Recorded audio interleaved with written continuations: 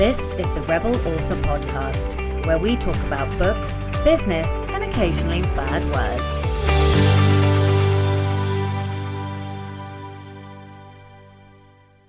Hello, Rebels, and welcome to episode 91 of the Rebel Author Podcast. I'm super excited every single time I say the opening now. Last week I was excited, this week I'm excited. 91 episodes feels like a lot. This week I'm talking to Kristy Bromberg, and we have a fascinating discussion all about how to sell more books on Apple, how to write sexy scenes, and what it's really like having your book translated to film. Last week's question was, what was the last realisation you had? And we didn't get any responses this week, which I think is a first for a really long time. So I don't know if it was the question or something else. But yeah, no responses this week. Okay, so this week's question is, what is your focus for the last half of 2021? So we are smack bang in the middle of the year, and we've had 6 months and we've got 6 months left. So I want to know what your focus is for the last half of 2021. Is there something you want to achieve? Something specific you're going to do? I know that for me it is about publishing and releasing as much as possible in the last half. I feel like the first half of this year has been very much focused on, well, creation and also like shifting from massive overwhelm and approaching burnout to offloading and outsourcing lots of stuff. And yeah, I guess like in a way a sort of level up or a level to the side, I don't know. But yeah, so for me in the coming year, it is going to be all about publishing and releasing products, books, courses, audiobooks, and all of that good stuff. The book recommendation for the week this week is Writing and Marketing Systems by Alana Johnson. I binge read this in like maybe 2 sittings, but definitely in one day. It was fantastic. It was a bit painful to read as well. Lots of home truths. Now, I am not recommending this book for early writers, beginner writers. Let me explain. Alana is a 7-figure author who has a gigantic backlist of books. She's also although she does have some wide books, she is quite KU-centric, I would say, in the book. Now, who is the book good for? The book is good for anybody who wants to establish a writing system, a writing process, or a marketing system or process. It's very good for those who have backlists, very good for those who would like to look to the future to see what it could be like, when you're later down in your career. But what I will say is there is a lot of information and she is a machine, and she does an awful lot.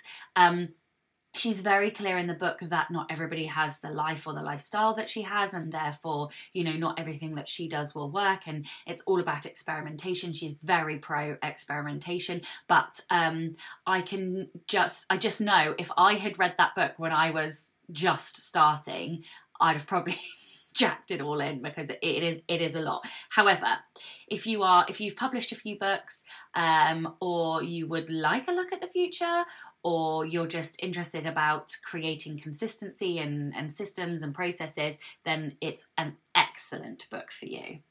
All right, the Rebel Diaries anthology. This is the penultimate time you will hear me talk about this.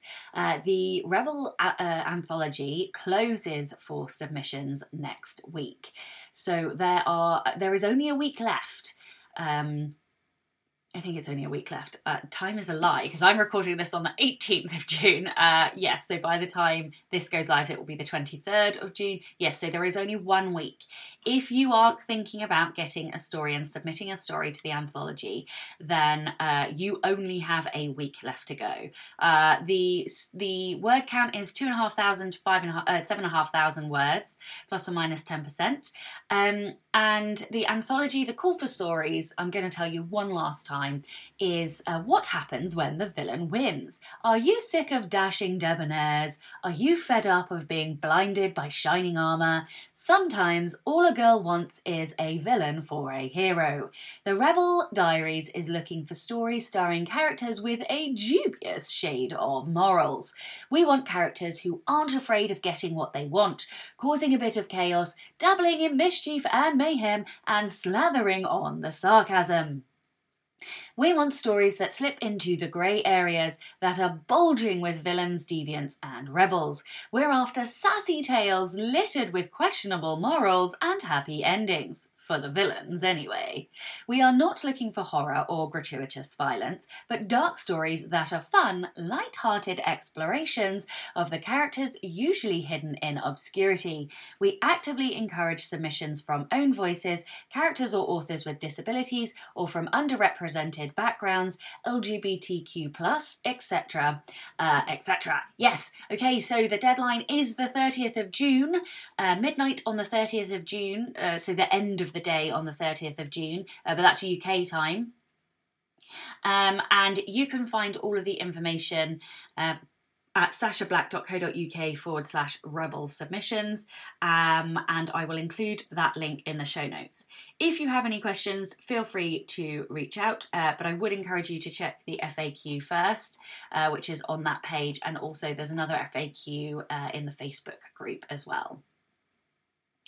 Alright, so in personal update then, I am a fucking world away from where I was last week. I just want to say thank you. A few people reached out and asked if I was okay, and on the day of recording I really wasn't okay, but now I am much, much better. So I have outsourced a lot of work to my amazing VA, and I am super grateful. I am still, I'll be completely honest, I'm still a bit worried about the financial side of doing that.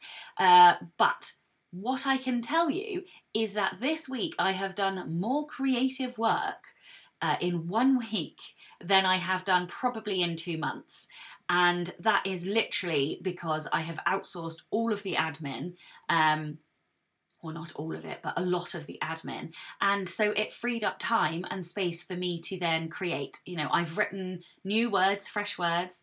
I have been recording the Villains audiobook. I only have a couple of chapters left, so I'm going to do one of them today. I've got 2, I think I have 4 left, sorry.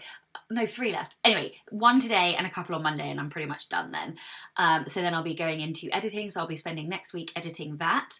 And I am also working on another non-fiction book, which I'm not ready to talk about yet. But yeah, so I'm going to be working on that. It's going to be a smaller book, and hopefully my goal is to get it out in January. I have no idea if I'm going to be able to do that.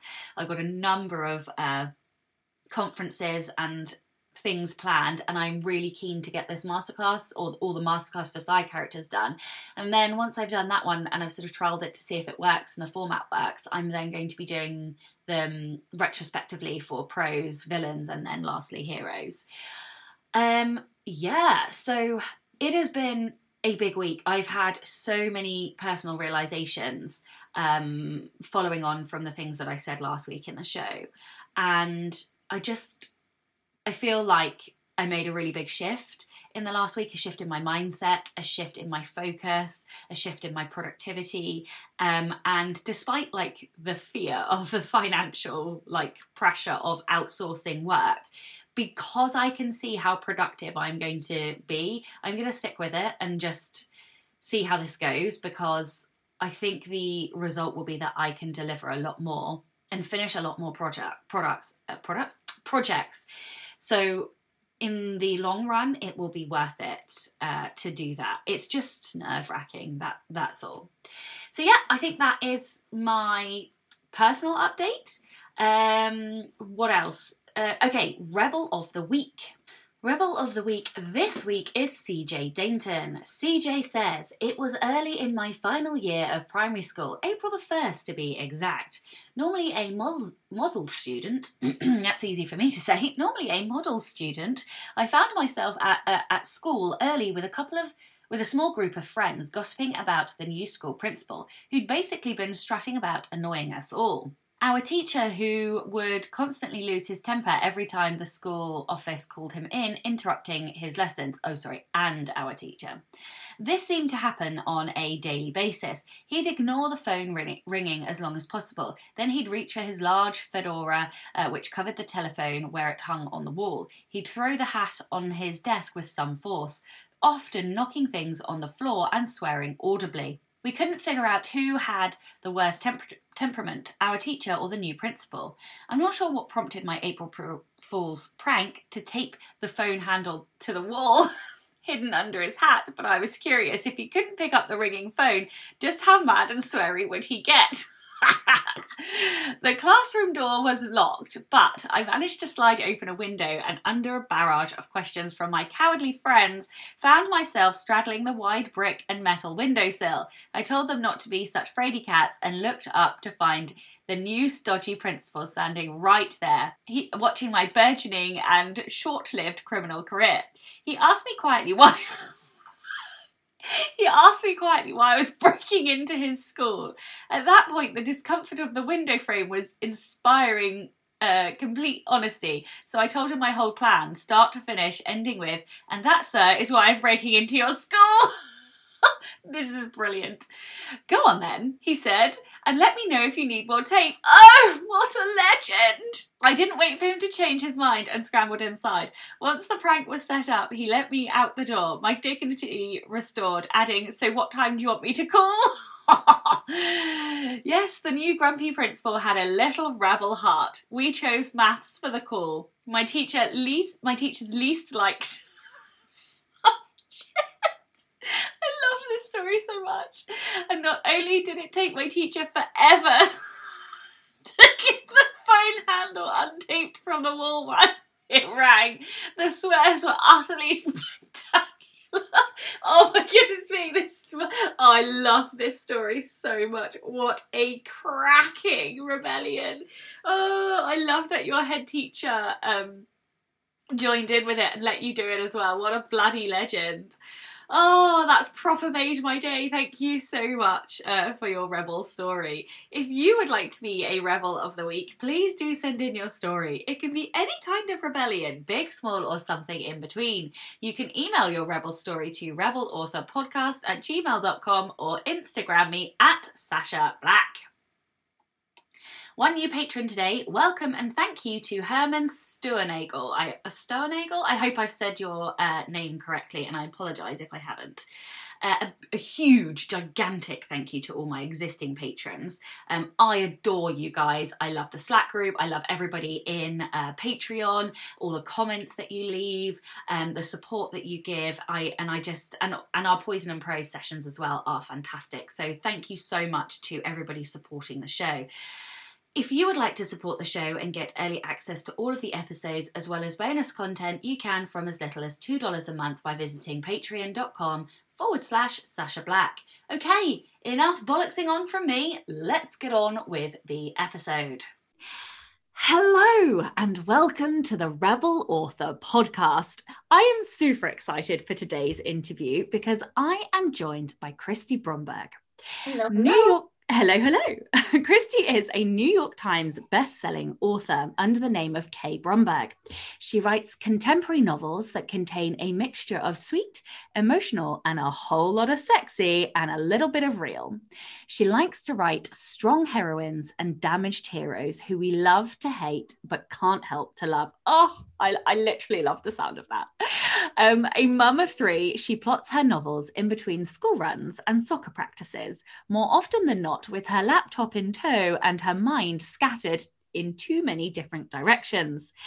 Since she published her first book on a whim in 2013, Kristy has sold over 1.5 million copies of her books across 16 different countries and has landed on the New York Times, USA Today, and Wall Street Journal bestseller lists over 30 times. Her Driven trilogy, Driven, Fueled, and Crashed, is currently being adapted for film by the streaming platform Passionflix, which I'm definitely going to ask you about later. So before we dive into sort of all the questions about Apple and marketing and all that good stuff, would you like to tell everyone a little bit about you? And I'm going to mute myself because my son is being like super loud upstairs. You pretty much nailed it on the head reading the intro. My name's Kristy. I was a romance reader and was working full time, and I read 50 Shades of Grey, and I thought I can do this. And who knew that I could? And that was Driven, my first book that I published. And then a year later, I quit my job, and now this is my job, which is crazy and insane and like bizarre to me that I get to do, like write about people talking in my head all day long. It is literally the best job ever. Like, we just make shit up all day long. Yeah, it's bizarre. Yeah. Isn't it? Like, people are like, oh, what do you do? I lie for a living. Like, they're like, wait, what? Yeah.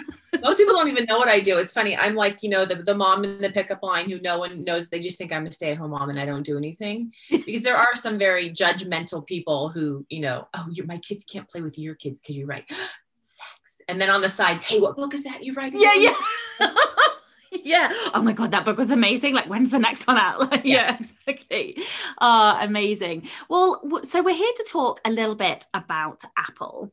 And I'm also going to ask you a few questions about sort of the sexy side of writing and romance and stuff, because I know I have a lot of writers who either write romance or they have like romance subplots. So we always need more tips for writing better romance. But let's start with Apple. So, like, broadly speaking, what are the best methods or tactics for selling more books on Apple? So Apple is a process. I feel like it's something that you need to invest time in and expect about 6 to 12 months for a return. It's not, Amazon is the dominant one and Apple's really trying hard to make a run at them. Number one thing I would say is make sure your metadata is in order, especially if you're writing a series. There's a ton of functionality driven on Apple Books as far as push notifications to readers, personalization within the store, the end of the book experience, when you finish a book that is governed by the metadata. So make sure that all of your information when you enter your book is there because that will help, in the long run. Another thing is they offer a first in free series or first in series free. They see a really high conversion rate from that to up to your second book. This is something I actually haven't done that I need to do. And I've been being told to do this for years, but from other authors. So if you have your first in series free, your conversion rate to your paid books is pretty high. Another thing is pre-orders. Pre-orders are big. You can set up your pre-orders within a year in advance. And if it's a year in advance and then you need more time, you just push the date out later. You can do a temporary cover if you don't have your cover yet. But it's very helpful to have numbers up and have links in the back of books so people can click through when, when I'm reading a book and I really like an author, I want to see what else they have. So if you have that in the back of your book, it's really nice to have those click-through links so that people can pre-order right then. And then, like I said in the beginning, time. You have to give it time because Apple is a little bit slower to build on the platform than, say, like an Amazon. But I also think they have more personal investment in the authors and get them to be successful. So I loved one of the things you said about, concentrating on what you put in the back of your book. Is there, like, what kind of stuff do you put in? I mean, for me personally, it almost depends what I'm doing. Sometimes I'll be like, can you leave a review? And then other times, if I'm like doing a join my list drive, I will change it and put, join my list. But is there anything particular that you actually put into the back of your books that you find helpful? This is something that I need to do. I need to actually go through all my books and change the backs of the book. But because I have a formatter who doesn't, I don't do them myself, that I'm like always like, oh, they're going to kill me. In the back of the books, like if it's a series, I'm always put links for the rest of the books in the series. Like, hey, if you really like this book, here's what's next. And then I don't think I've ever really asked for reviews, which is probably something I should do. But then I do like an about me with all my links on how to get in touch with me. But mostly I'm trying to drive to the next book in the series. for pre-order. So that's pretty much where my main focus. I mean, I'm looking for them to click. Okay, cool. Are there like any specific advertising or promotional activities that work well for Apple? I know you mentioned the free first in series, but I just wondered if there was like anything else that works well. So links to Apple and social media. It's pretty interesting how often authors leave off Apple links. They always have an Amazon link. They always have a Goodreads link, but they about 50% of the time, you don't see them actually linking to Apple. So to make sure when you do your posts, you have Apple links, it sounds stupid, but it's amazing how many people, if they don't see a link, just ignore the post when they're an Apple book reader. BookBub ads is another thing. Apple has told me, and I'm not strong on BookBub as far as whenever I do ads, they don't work very well for me there. I don't know why. But Apple has informed me that when someone does a BookBub ad, the Apple books always perform very strongly. So that's another option. Targeting, when you're targeting your ads, target an iOS or an Apple device versus, because then it's going to go straight to Apple or iOS users. And then sometimes they do promotions, like, my agent will send out, hey, Apple's doing, sexy romance this month. Do you want to include a book? Or, they're doing sweet romance or, steamy, whatever. So, they do a lot of promotions, and usually you can get them if you have a rep there, or if you have an agent, or sometimes PR will know about it. And that's sometimes how I get links or at parts. Sorry, can't talk. That's how I get selected for those options. Yeah, I love that. And one thing that authors shouldn't forget about posting links is that Apple has an affiliate program as well. So you can earn affiliate income if you sign up to that. And it's literally as easy as just dumping your information in and then clicking the book that you want. So I always include links in my show notes. And another thing I should also say is that you should always say that you're including affiliate links so that people know what they're clicking. If they don't want to click it, they can just, copy and paste the name of the book. But yeah, so you can like order twice, you can earn twice. Yeah. Do you think there are like any common mistakes or like the authors do when trying to sell books on Apple? I don't know if you've learned any lessons yourself or like over the years or. Yeah, I think because it is a slow build there, authors kind of get frustrated and they give up. But it is, I know it, some people do really well right off the bat, but I know others, they're just persistent with, applying for promotions, doing the ads, pushing the books, and then and I do know the metadata is really huge there. They do give out free Apple codes for books. I think like 150, well, I don't know, I haven't done it well, 150 for each book, and maybe it's down to 50 now, I'm not sure. But if you use the codes on your release, which I'm not a big fan of that personally, because I'm like, I want you to buy it. I don't want to give you the code for free, but it also pushes the book up in the metadata. So it's a catch-22. So they do that. I think not doing pre-orders with Apple is a big mistake. Pre-orders really do help, click someone when they're in the moment, or, grab someone when they're in the moment of clicking. And then, I think that's pretty much it. It's just more of a patience thing with Apple. And so obviously you've mentioned that Apple likes pre-orders, and they have a lot of like functionality with the pre-order, like longer pre-orders, uploading without the cover and stuff. Do you have any tips or tricks as to how you can actually maximize the pre-order period, or like how you can leverage pre-orders to your benefit? I think, like I said, links in the back of the book that, helps. Because, if you just finished, I have a 4-book or 5-book series out right now, and they're all standalones. But at the end of the first book, I say, oh, did you enjoy, this book?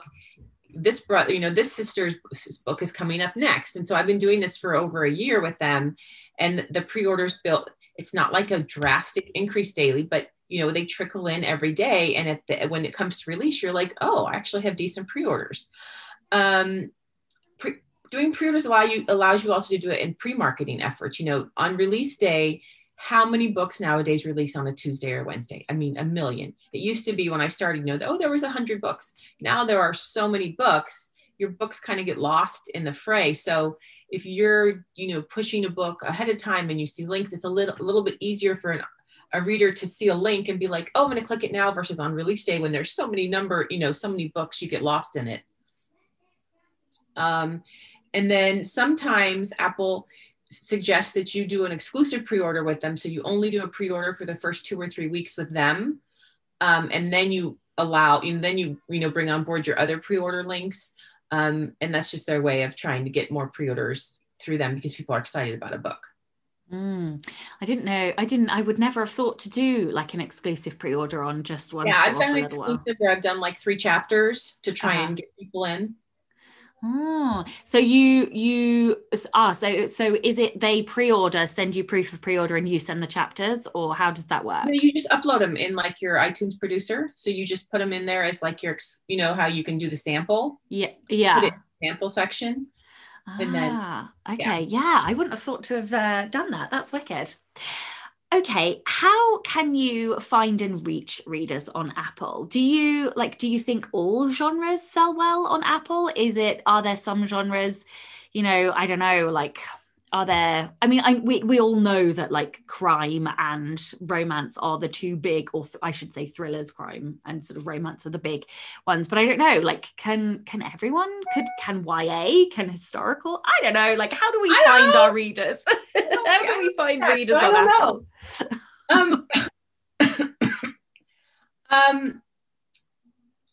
I'm not sure about the other genres because I only deal with romance. But a lot of times readers find, on BookBub, on Facebook, on Free Booksy or Bargain Books, like all the different sites. So if you do a promotion, make sure you add your links to it. I always look at the Apple charts in the main category charts to see what's currently popular with readers. And sometimes I target my ads on Facebook to those books, to readers of those books. And then they, as always, the free books to try and reel people in. And I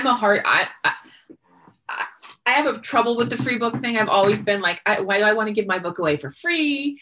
But then if I do a BookBub, you could see that the link, the read through. So I have a hate love with the free book thing. I also feel that way. Like when you sweat blood and tears and tantrums and a little bit of gin into your books, like it hurts to give it away for free, but also it does, there are lots of people who then do binge read series and stuff. So, or they just put on their Kindle for 4 years and they never read it. Well, there's also that as well. Yeah. And I suppose, it is, I haven't done the free thing yet, but I've got 2 to publish in the same series later this year, and so I'm like, well, it's time. Like I need to do the first one for free. It is hard. I don't wanna. I have friends who used to not write, and it used to always be, well, just put it up for free. And now that they're like pretty successful, they're like, I would never put it for free. And I'm thinking, well, wait a minute.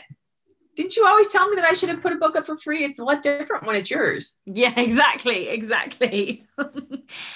Okay, I wanted to ask you about romance as well. So in terms of like writing craft, what's the most important factor in creating romance, like that makes the reader cling to the page? I think my main goal is to have the reader identify with the heroine, because most of our readers are female. I write first person. You want the reader to feel like they're standing in the room, that they're watching everything unfold. And I love some good tension. I like writing enemies to lovers. I like when there's some tension and some, I like him, but I'm not supposed to like him type of thing. That's my favorite trope ever. Yeah. Like, without question. That's fun. I like second chance romance because I don't have to build their back. I don't have to like make a reason why they like each other. Mm-hmm. So then you don't get accused of, they just jumped into bed right away. No, there's a history there, but there's something about enemies to lover. You can like pull so many strings and have so much tension and so many almost there kisses, that type of thing, which I think you're just like, oh my God, kiss her already. Yeah, absolutely. There is like, it is the best and worst form of torture ever for a reader. Yeah. Like when you are just shipping the shit out of this, you know, couple, and you're like just desperate for them to bang or whatever, and you know, and then you're like, you know, and then I don't know, yeah, it's like the worst thing ever as well. Like they get a kiss at the end of book 1, but no sex till book 2. Like what? No, it's not fair. I'd be crucified. I'd be crucified for that.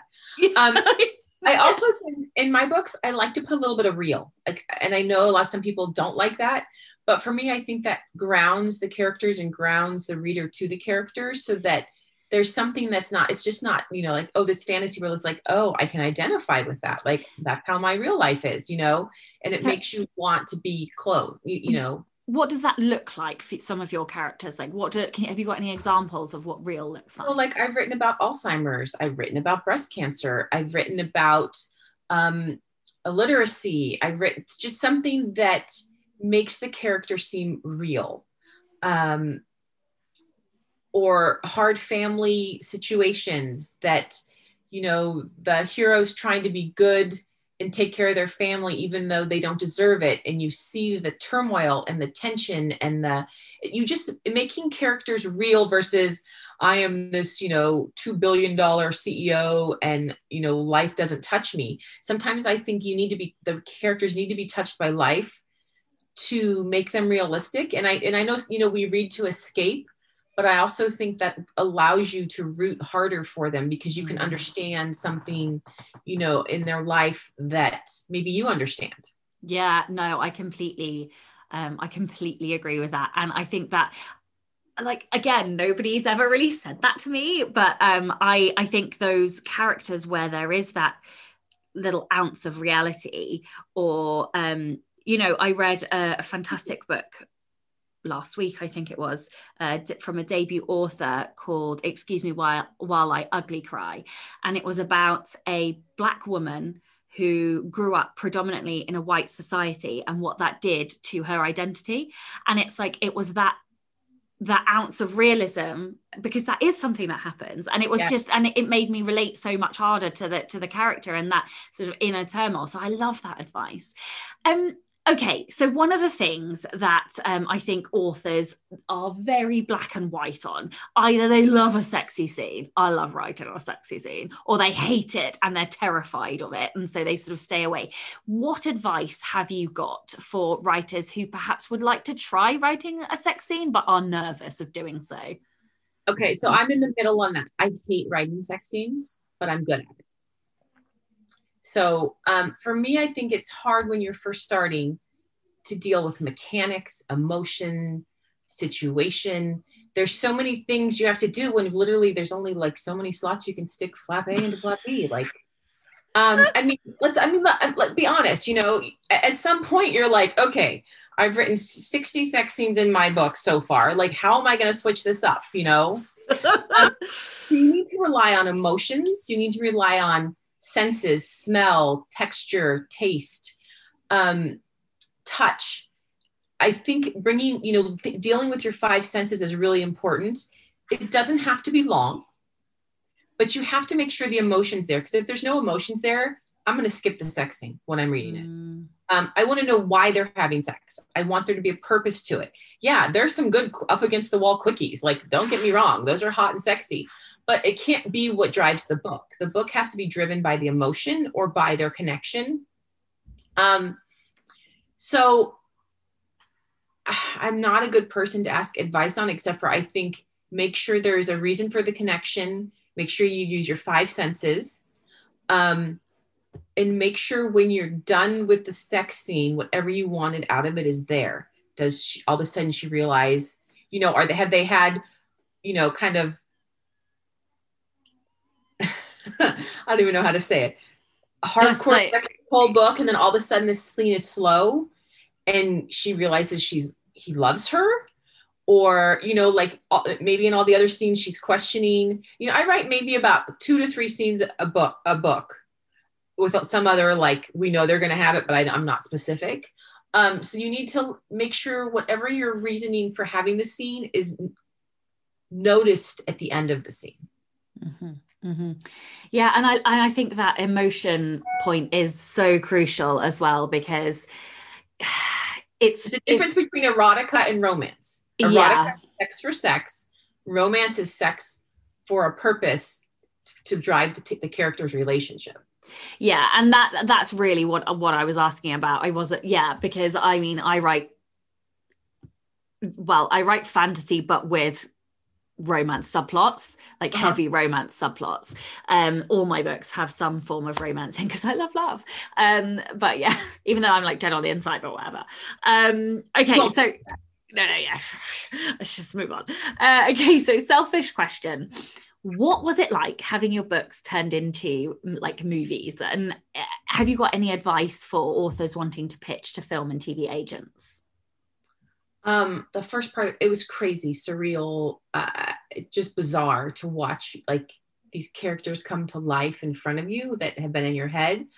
And to be so involved in the process. Passionflix allowed me, between screenplay and on set and clothing and, wardrobe and scenery, it was like, is this okay, Kristy? Is this okay, Kristy? I would get texts the days I wasn't on set. Kristy, is this okay? Here's a snippet of this scene. Are we good to say cut? That was bizarre to me to one, have them pick up the books, and then two, to have them want me to be as involved as I was, which I don't think that's normal with other, but because they're strictly adapting romance novels and they know these readers know these books inside and out, they were really allowed me to be hands-on, which was incredible. As far as pitching to film and TV agents, I don't know. They approached me. I didn't pitch to them. I know it's a complicated, long process that's always like, a couple of times I've even brought it up to my agent. She's like, it's not even worth it. Like, so she always says to me, someone's going to have to pick something up and fall in love with it and then drive it through agencies. So it's not something I've really pursued. Okay. I just think it's fantastic. I've watched some really good translations recently and also watched some really bad translations. And so I'm always curious, what that process is like, how involved people are, what it feels like to see the thing that was in your head. Yeah, that's surreal. Yeah. I've recently fallen in love with Outlander, which I haven't read the books. So I'm terrified to read the books because I'm like in love with what's on the screen. So I have to delve into them next. So the most fascinating thing happened to me. I am one of these people who really, really loves the book more than the TV show generally, even when there are good, I can appreciate a good translation, but I will still love the book. Yeah. However, I almost feel like this is sacrilege to say this, but I don't know if you've heard of Leigh Bardugo, but she wrote Six of Crows and the Shadow and Bone series, and Shadow and Bone is a new TV Netflix. I loved the books, but the TV show was insane, and cool. I almost.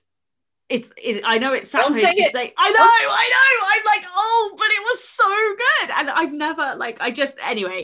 So yeah, I find the whole process of that translation fascinating.